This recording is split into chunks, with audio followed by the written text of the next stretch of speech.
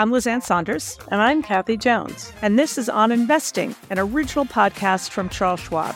Each week, we analyze what's happening in the markets and discuss how it might affect your investments.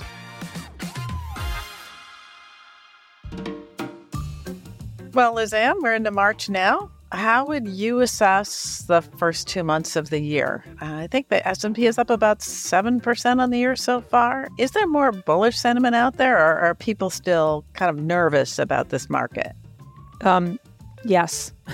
I know you asked me an or question, but it really depends on who you talk to.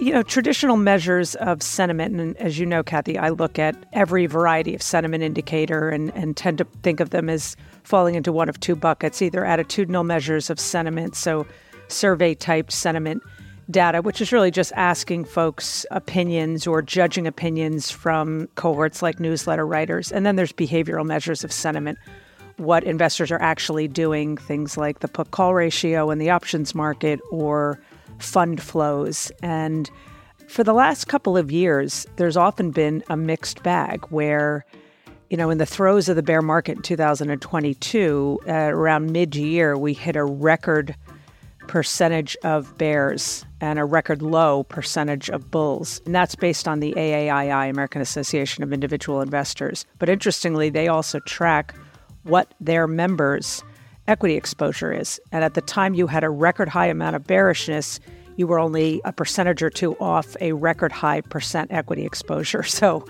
what investors say and do sometimes are not consistent. More recently, I'd say both measures show, maybe excess enthusiasm is not the right word. We know that extreme sentiment can serve as a contrarian indicator, but you can also have extremes of optimism that last years, like was the case in the 1990s. So the one word of caution is no matter how extreme, do not consider it anything resembling a precise market timing tool. It's simply not. And the last thing I'd say is, yes, the S&P's had a good year, you know, trading on and off around all-time highs, same with the NASDAQ. But here's an interesting stat. The NASDAQ, the index overall, has had no more than a 3% drawdown from a year-to-date high this year. So far in 2024, the average member stock within the NASDAQ has had an average maximum drawdown of negative 22%. So there's a lot more going on under the surface than what you might pick up by just looking at the indexes, and that's just because they're cap weighted. You know, you continue to have a somewhat small handful of larger cap stocks that are driving performance, but I think stats like that are important to keep in mind as well. So what's going on in fixed income world these days, Kathy? Well, Lizanne, I'd say that it's a bit of a mixed bag. So a couple of things stand out, though, in terms of what's happening in the market. Yields are kind of moving sideways, but the Treasury market has fully now adjusted to the idea of what the Fed has been signaling in the dot plot, and that is that yields will probably stay where they are until the second half of the year, and then the market's pricing in 3 rate cuts, which is consistent with the last dot plot from the Fed. So to that extent, maybe all of this chatter from various Fed officials emphasizing that they're not in a hurry to cut rates has had an impact in that the market is now aligned with what the Fed has been saying. But another thing that's really interesting is just how well the credit markets are doing. So we look at corporate bonds, including high yield bonds, even the lower credit quality high yield bonds doing very, very well. So we look at that yield spread versus treasuries of comparable maturity, and those are very low. In some cases, you know, as if we're pricing in just a kind of nirvana in the economy. And I think what it comes down to is it just strong demand for yield at a time when the market still expects that central banks around the world will lower rates. So there's less risk on the upside. But you think about how long we were yield starved, a decade or more. Individual investors, institutional investors around the world just want to lock in some yield. And that's, I think, why we're seeing this continued kind of persistence where if the yield's roughly 5% or more, there's this tremendous demand and people are kind of overlooking a lot of the risks because the feeling is, well, even if the economy doesn't do so well, the Fed will cut rates, so we'll be okay. So a little bit of an analogy with the stock market there, right? You still have a lot of optimism that what happens with the Fed will be positive for the fixed income markets. So with that, Lizanne, I know we're talking about retail today, and I'm sure our listeners have been sensitive to all sorts of changes in retail prices in the past couple of years. So tell us a little bit about our guest this week. So I had a great conversation with Matthew Shay, who is president and CEO of the National Retail Federation, NRF for short. It's the world's largest retail trade association. He serves as chief advocate and spokesman for the nation's largest private sector industry employer, which that industry, the overall retail industry, is responsible for supporting 1 in 4 U.S. jobs. That's 52 million working Americans and generating almost $4 trillion in annual GDP. Matt serves as chairman of the U.S. Chamber of Commerce Association Committee of 100, and he previously served as president and CEO of the International Franchise Association. He's a frequent guest on CNBC, Fox Business News, Bloomberg Television, and I should also say up front that his office is right in the heart of Washington, D.C. So if you hear sirens in the background, it's probably a motorcade or a fire truck or maybe one side of the aisle or the other screaming. So just keep that in mind in terms of background noise.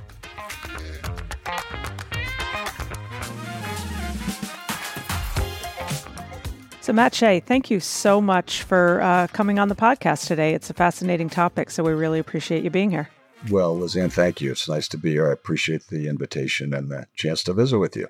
Sounds good. So I want to start big picture, but I want to put my first question in the context of an observation about something that's quite unique and interesting about this incredibly unique cycle. That's the ultimate understatement in this, post-pandemic world. But it's a question about just the general health of the consumer and consumption. But the context is that there's been this interesting backdrop of a wide spread between what so-called soft economic data is saying and what hard economic data is saying. And specific to the consumer, you have metrics like consumer sentiment or consumer confidence that, although both have recovered a bit, were in recession level kind of weakness for quite some time, yet you didn't see commensurate weakness in consumption. So with that as sort of backdrop, what is your sense of the health of the consumer? And are you starting to see maybe some cracks that people have been looking for some time?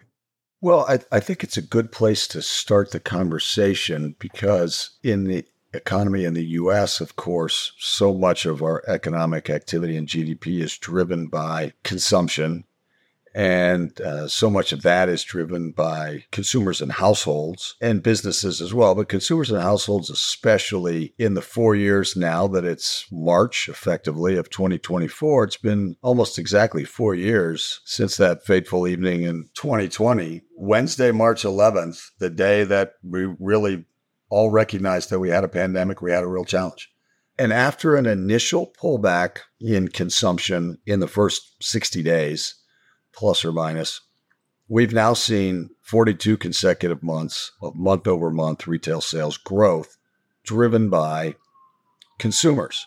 And I think that's for a couple of reasons. One, of course, the obvious one was that in the 18 months after the pandemic was declared, we put almost $5 trillion of fiscal stimulus into the economy and right into the hands of households and consumers and families.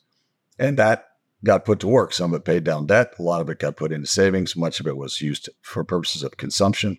And then we also saw the Federal Reserve put $5 trillion of monetary stimulus into the economy with very accommodative monetary policy and various support programs, loan programs for businesses. And so I think the fact that we've seen this enormous and substantial period of time during which we've seen consumption growth and consumer activity is really, driven by the way we set this up. And the U.S. approached this differently than other countries and other economies around the world did. And, looking back now, in spite of the fact we've had to address fairly high levels of inflation, the United States is the only economy that's still growing relative to what's happening in other parts of the world. So consumers continue to be at the center of driving economic activity in the United States. We believe, to answer your question more specifically, we believe there's still substantial savings, firepower on the sidelines that consumers possess. And we do recognize that consumption is moderating. And there's no question that we've seen labor markets come back a bit more into balance. We've seen wage growth moderate, and we've seen consumers become much more thoughtful, deliberate in their purchasing. And because of the way inflation has impacted family budgets, we've seen a lot less consumption relative to 36 months ago on the good side, and far more of it's gone into food, energy, housing to make ends meet with monthly budgets, notwithstanding that wages continue to outpace inflation for all demographic groups. So it is an interesting time. We're still confident we're going to have a good year, but there remains a lot of uncertainty about what the future looks like the further we get from all that stimulus and consumers spend into the pandemic savings. Yeah, now, Matt, on the excess stimulus story, there's still a lot of divergence in opinion in terms of how much of it is left. But regardless of the aggregate amount, I think pretty much everybody that analyzes this concedes that it's biased more up the income spectrum and not down the income spectrum. And it's down the income spectrum or in things like subprime categories that you're starting to see some cracks and a little bit of pain. So are you seeing it in terms of what your retailers are sharing as it relates to whether it's a change in unit sales or maybe more broadly, just how spending habits have changed, at least for the cohort of consumers that may be a bit more tapped out relative to either the aggregate or the upper end of the income or wealth spectrum? Yeah, Liz, and I think we have seen and we have heard that households and families and consumers in the lower income quintiles have adjusted their spending. We had very strong holiday sales. So we were up 3.6%, 3.5% growth for the holiday season, November 1 to December 31, which is very much in line with the 10-year average. If you pull out the pandemic years, which were irrationally exuberant, to use a phrase, in 2020, 21, and 22, when we were 7 or 8% or 10 or 12 or 14% growth, 3.5 to 4% growth on a 10-year basis would be above average. And we had that in the most recent holiday season. So we did see consumers participate in that period. And we saw the households at lower income levels really look for value, for deals. They were deliberate. They were careful. They waited for promotions. It was a much more promotional environment than we'd seen the several previous holiday seasons. And I think that does reflect that at the lower income levels, households and families are much more careful about their budgets. They're much more aware of inflationary pressures. They're feeling them. They're devoting more of their monthly disposable income to rent, for example, and to other expenses. And so they've got to be more deliberate, and they're less able to spend in some discretionary categories. Having said that, I think you could look at categories of retailers in apparel, in specialty, and various others that are non-food, not general merchandise. And they did see moderation because people have migrated over to devoting more of that economic activity into places where you think of a general merchandiser that sells groceries and discretionary items. A very large one of those companies reported earnings recently and did very, very well. And I think that has a lot to do with the inventory mix and the ability to deliver a wide range of goods to consumers in a single experience rather than cleaving off the more discretionary items where consumers, maybe need less of that now in some ways because they did so much of that consumption earlier in the pandemic. The consumption has also been increasingly shifting. We've seen, obviously, a big jump in use of credit cards, and certainly in the subprime category, that's where delinquencies have picked up. But talk also about the more recent shift, maybe by some people, away from credit cards toward the buy now, pay later programs. How prevalent has this been, and how do you see the future of the relationship between credit card spending versus buy now, pay later? We've certainly seen a big jump there, a big growth. We know that the flexibility that's provided by the buy now, pay later businesses that have come into the market have created new opportunities for consumers to make those usually interest-free purchases, frequently with very favorable economics on late fees. Sometimes there are late fees, but other times there's more flexibility there.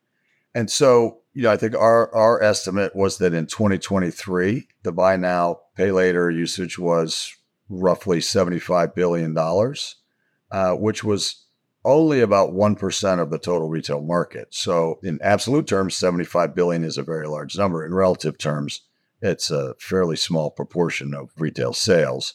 We see a little bit more prevalent on the e-commerce side. It's more like 5% of e-commerce, where it's only 1% of blended all retail sales. But it's growing very rapidly. So we're growing between 15 and 20% last year and coming into 2024. And I think it's something that, because it is relatively new here in the U.S., I think there's much more penetration of these kinds of services in the European market, for example, and in some countries in Europe where the range of transactions that take place with these sorts of services is on the order, in some cases, of up to 20%. So I think that's something that we're going to continue to see more of here based on the growth. And it does appeal to consumers that have a certain profile, generally lower income consumers at the lower income quintiles, lower credit scores, younger consumers who would fit those categories for other reasons, but who are also more comfortable with using this kind of technology and these kinds of new services, I think also are part of that profile. So I think this is another alternative for consumers to help them in the marketplace. But like credit, this is something that needs to be deployed thoughtfully. And, people that use these services need to recognize that you need to be disciplined about this. You need to have a plan for making these payments as you do with any other form of credit or any other form of borrowing. And I think that's the piece that remains to be seen, is how consumers learn to take advantage of these services in a way that really does provide a positive benefit and an alternative, as opposed to something that creates more challenges for some of the folks that use these. So, Matt, you mentioned challenges, and that popped into my mind somewhat recent big challenges that the world of retail has faced, one of which I suppose the retailers arguably have some control over, the other they do not. And that is the retail theft problem and the implication for retailers, what they're doing about it. And then more recently, of course, the shipping crisis with what's going on in and around the Suez Canal. And they're obviously not blended together, but start wherever you want and just share how the retailers are addressing both of these problems.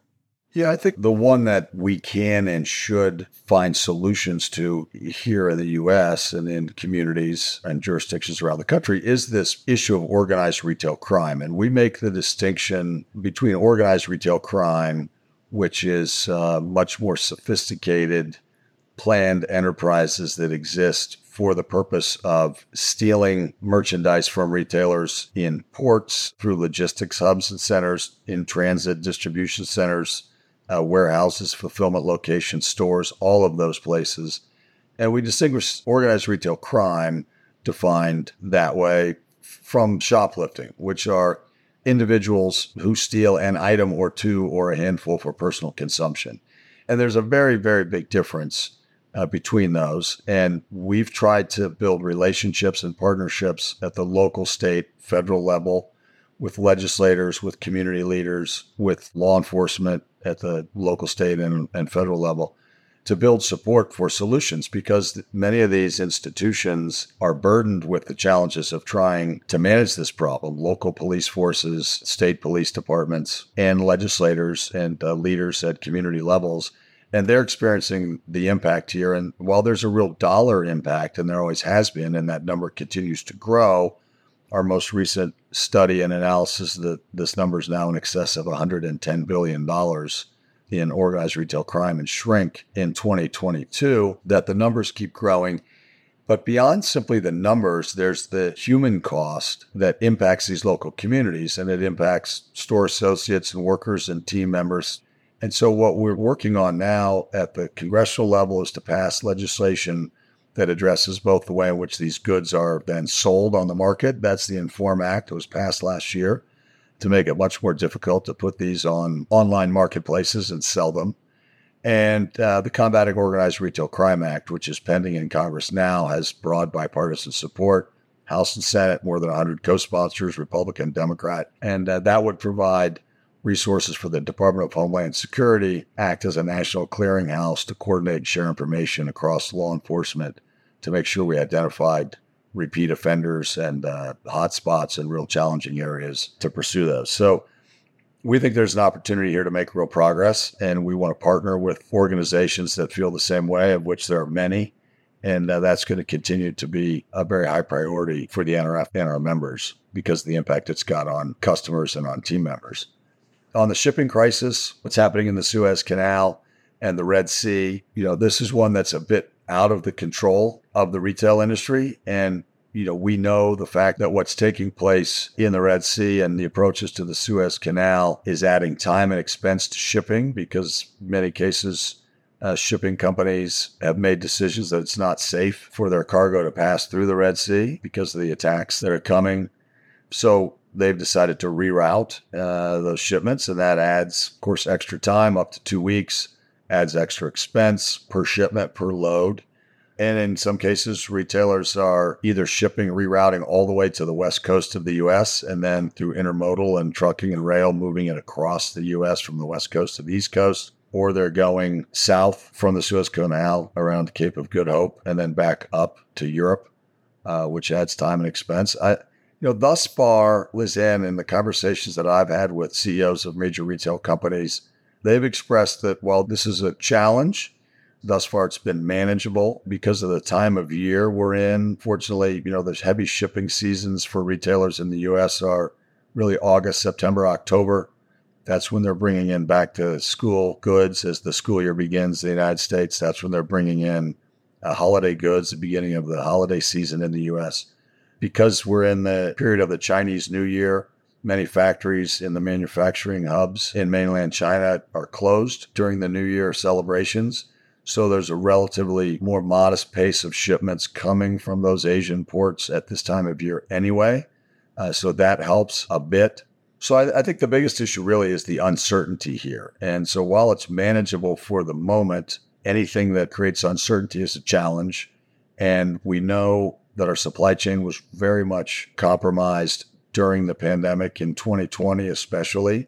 And so avoiding that kind of uncertainty, I think, is critically important for shippers and for retailers and for customers of the shipping lines because of the cost that it adds and because of challenges in other places. The water levels in the Panama Canal are lower. We've got potential labor issues and potential strikes here in the U.S. That all becomes hard to manage and hard to forecast. So we're watching it carefully at the moment. It's manageable, but we certainly think there needs to be a resolution in the near term. Now, whether it's tied to the shipping crisis or some of those other macro forces, and I agree with you, I think the landscape has changed, whether it's the more near-term shipping crisis, let's hope near-term, but also, as you point out, challenges in terms of demographics and labor shortages and climate change. How does that weave into your perspective on what is the big topic these days, which is uncertainty with regard to inflation, particularly on the goods side of the equation, because that's where we had seen such relief, even in the face of services inflation being stickier and having accelerated later. We went from this major goods inflation problem in the early part of the pandemic, specifically during the stimulus era, but then that gave way to much more significant disinflation, and we've started to see a little bit of a hook back up. Do you think that's a temporary phenomenon? Or do you worry about some volatility and inflation as we deal with this macro uncertainty, especially as it relates to the Fed?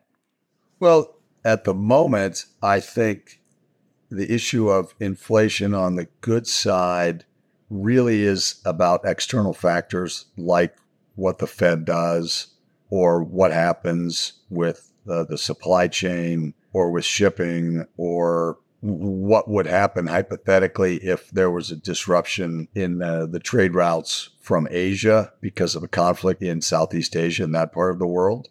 Then I think, there might be real issues. I think the Fed's got a complicated job and walking a bit of a tightrope. But when you think about their objectives before they begin to ease and lower rates, as long as they've got price stability and low unemployment and positive GDP and economic growth, I don't think the Federal Reserve's in any hurry to start reducing rates, notwithstanding the fact that, the longer they wait, the more restrictive just holding the rate at the level at which it is now becomes more restrictive every day that inflation subsides a bit. And so if they want to keep pace, at some point they should start lowering just to achieve a neutral rate, whatever that number might be, which of course gets discussed and debated. So my sense is, from talking to our CEOs and executives, both at our convention in January, we have almost 45,000 folks in attendance at our annual meeting, and talked to many retail executives, and since then, many more. And my sense is that while people feel the environment, there is a fair amount of uncertainty. The big question is, what is the Fed going to do, and when will the Fed do it?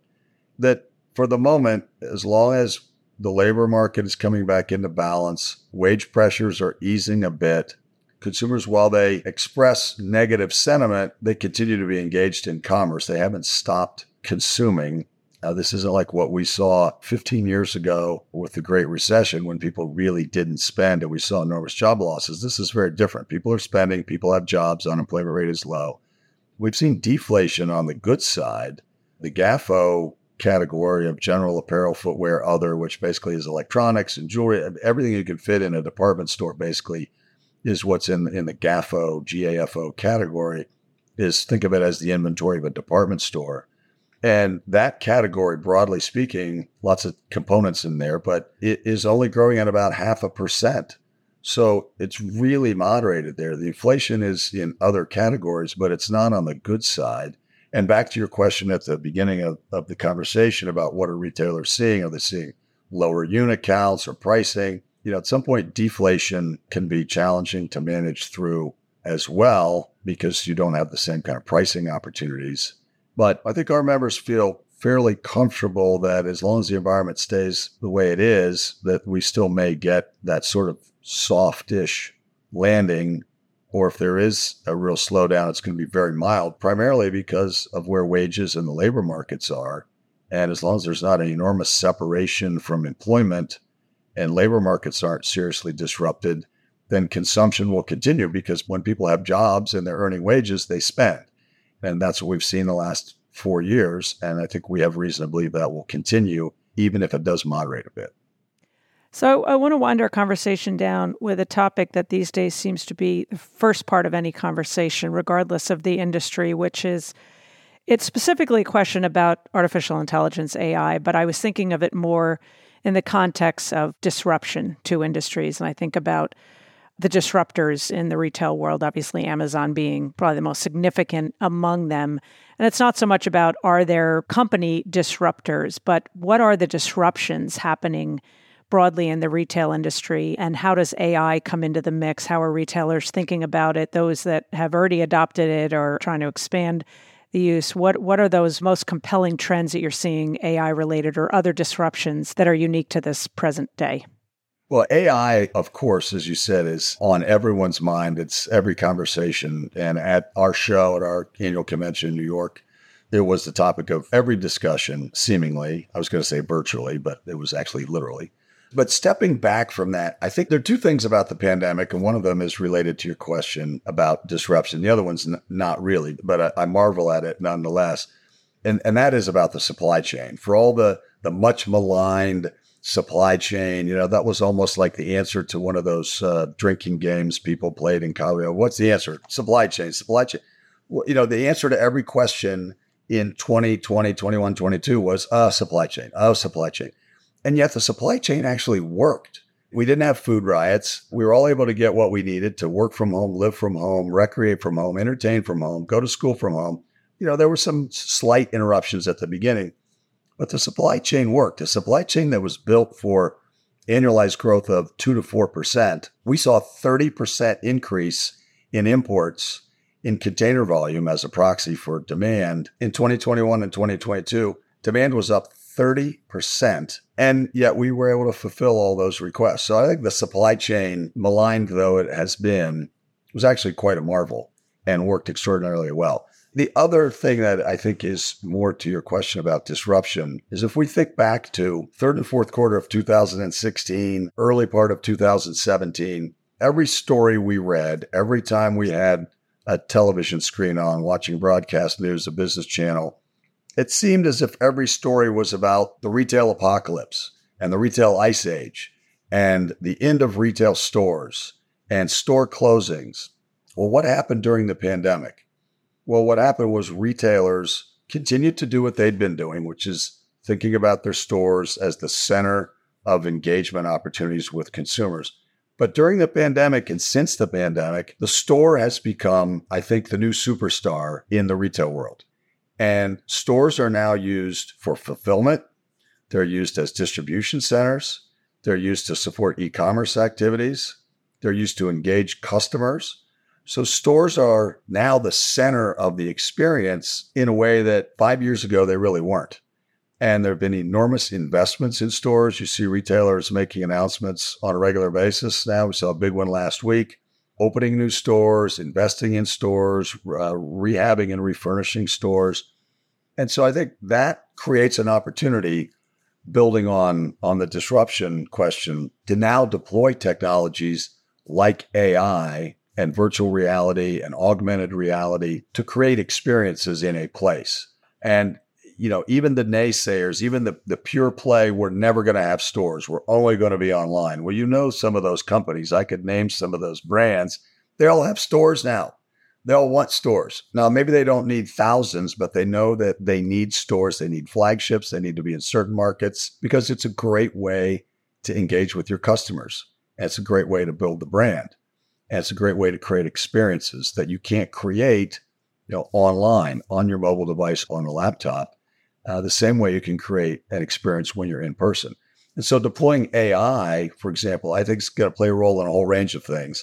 Certainly in this day and age, we know that personalization and customization are more important than ever, that customers respond to and now, frankly, have an expectation that what they receive is tailored, customized, personalized for them.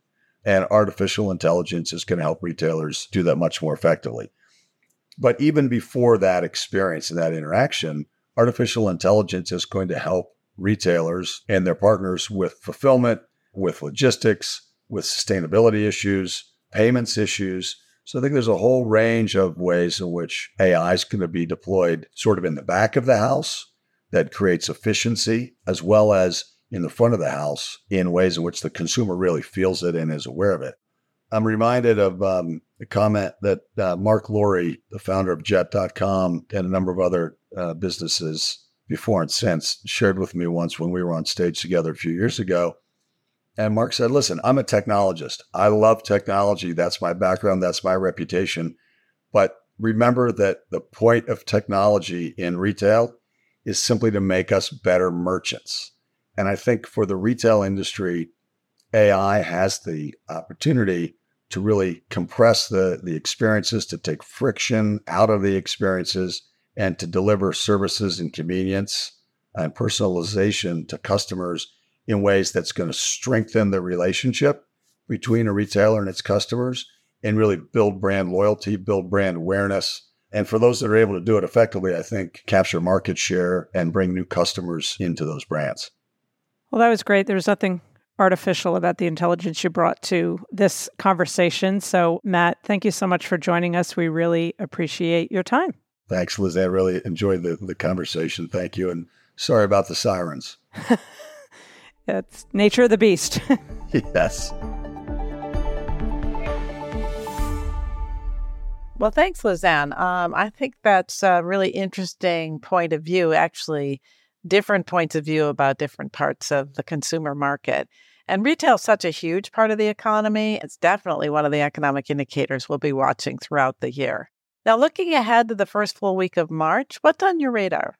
It's a pretty busy week in terms of data releases. You've got the S&P version of the PMIs, the Purchasing Managers Indexes, both on the services and manufacturing side. You also have ISM services, which that's a PMI that maybe is a bit more widely watched than S&P's versions. You've got, obviously, the jobs report, the big one at the end of the week, but in advance of that, we get ADP and job openings and quits versus the JOLTS report. One important reminder for folks is when JOLTS comes out, it lags by a month.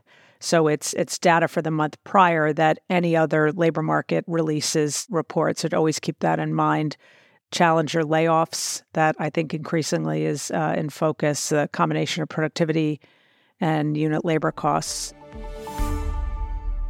I'm guessing the Fed's Beige Book is probably one of the things on your mind, Kathy?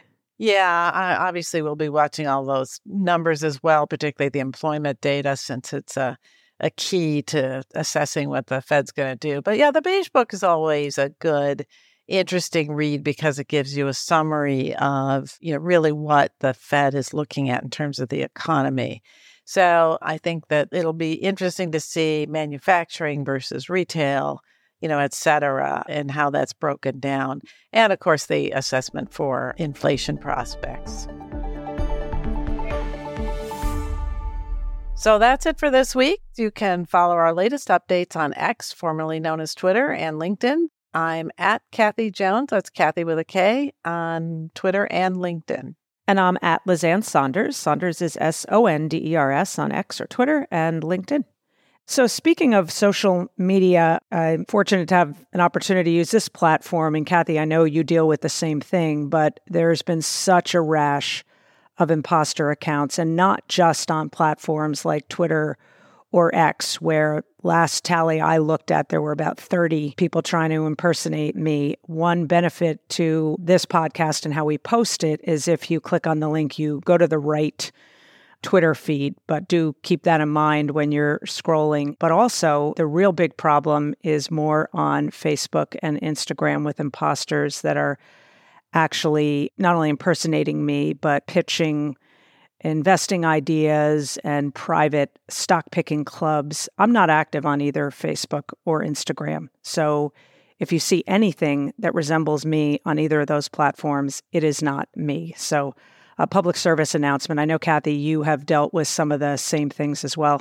Yeah, I'm not active on Facebook at all. On Instagram, I never post anything. I just follow my friends' pictures of their dogs. And my daughter, who is fond of tugboats and does videos of tugboats. But other than that, no, I'm not active on either of those platforms and have had a few impersonators. And I just want to reiterate, we will never, ever solicit you on social media for any sort of business investing proposition.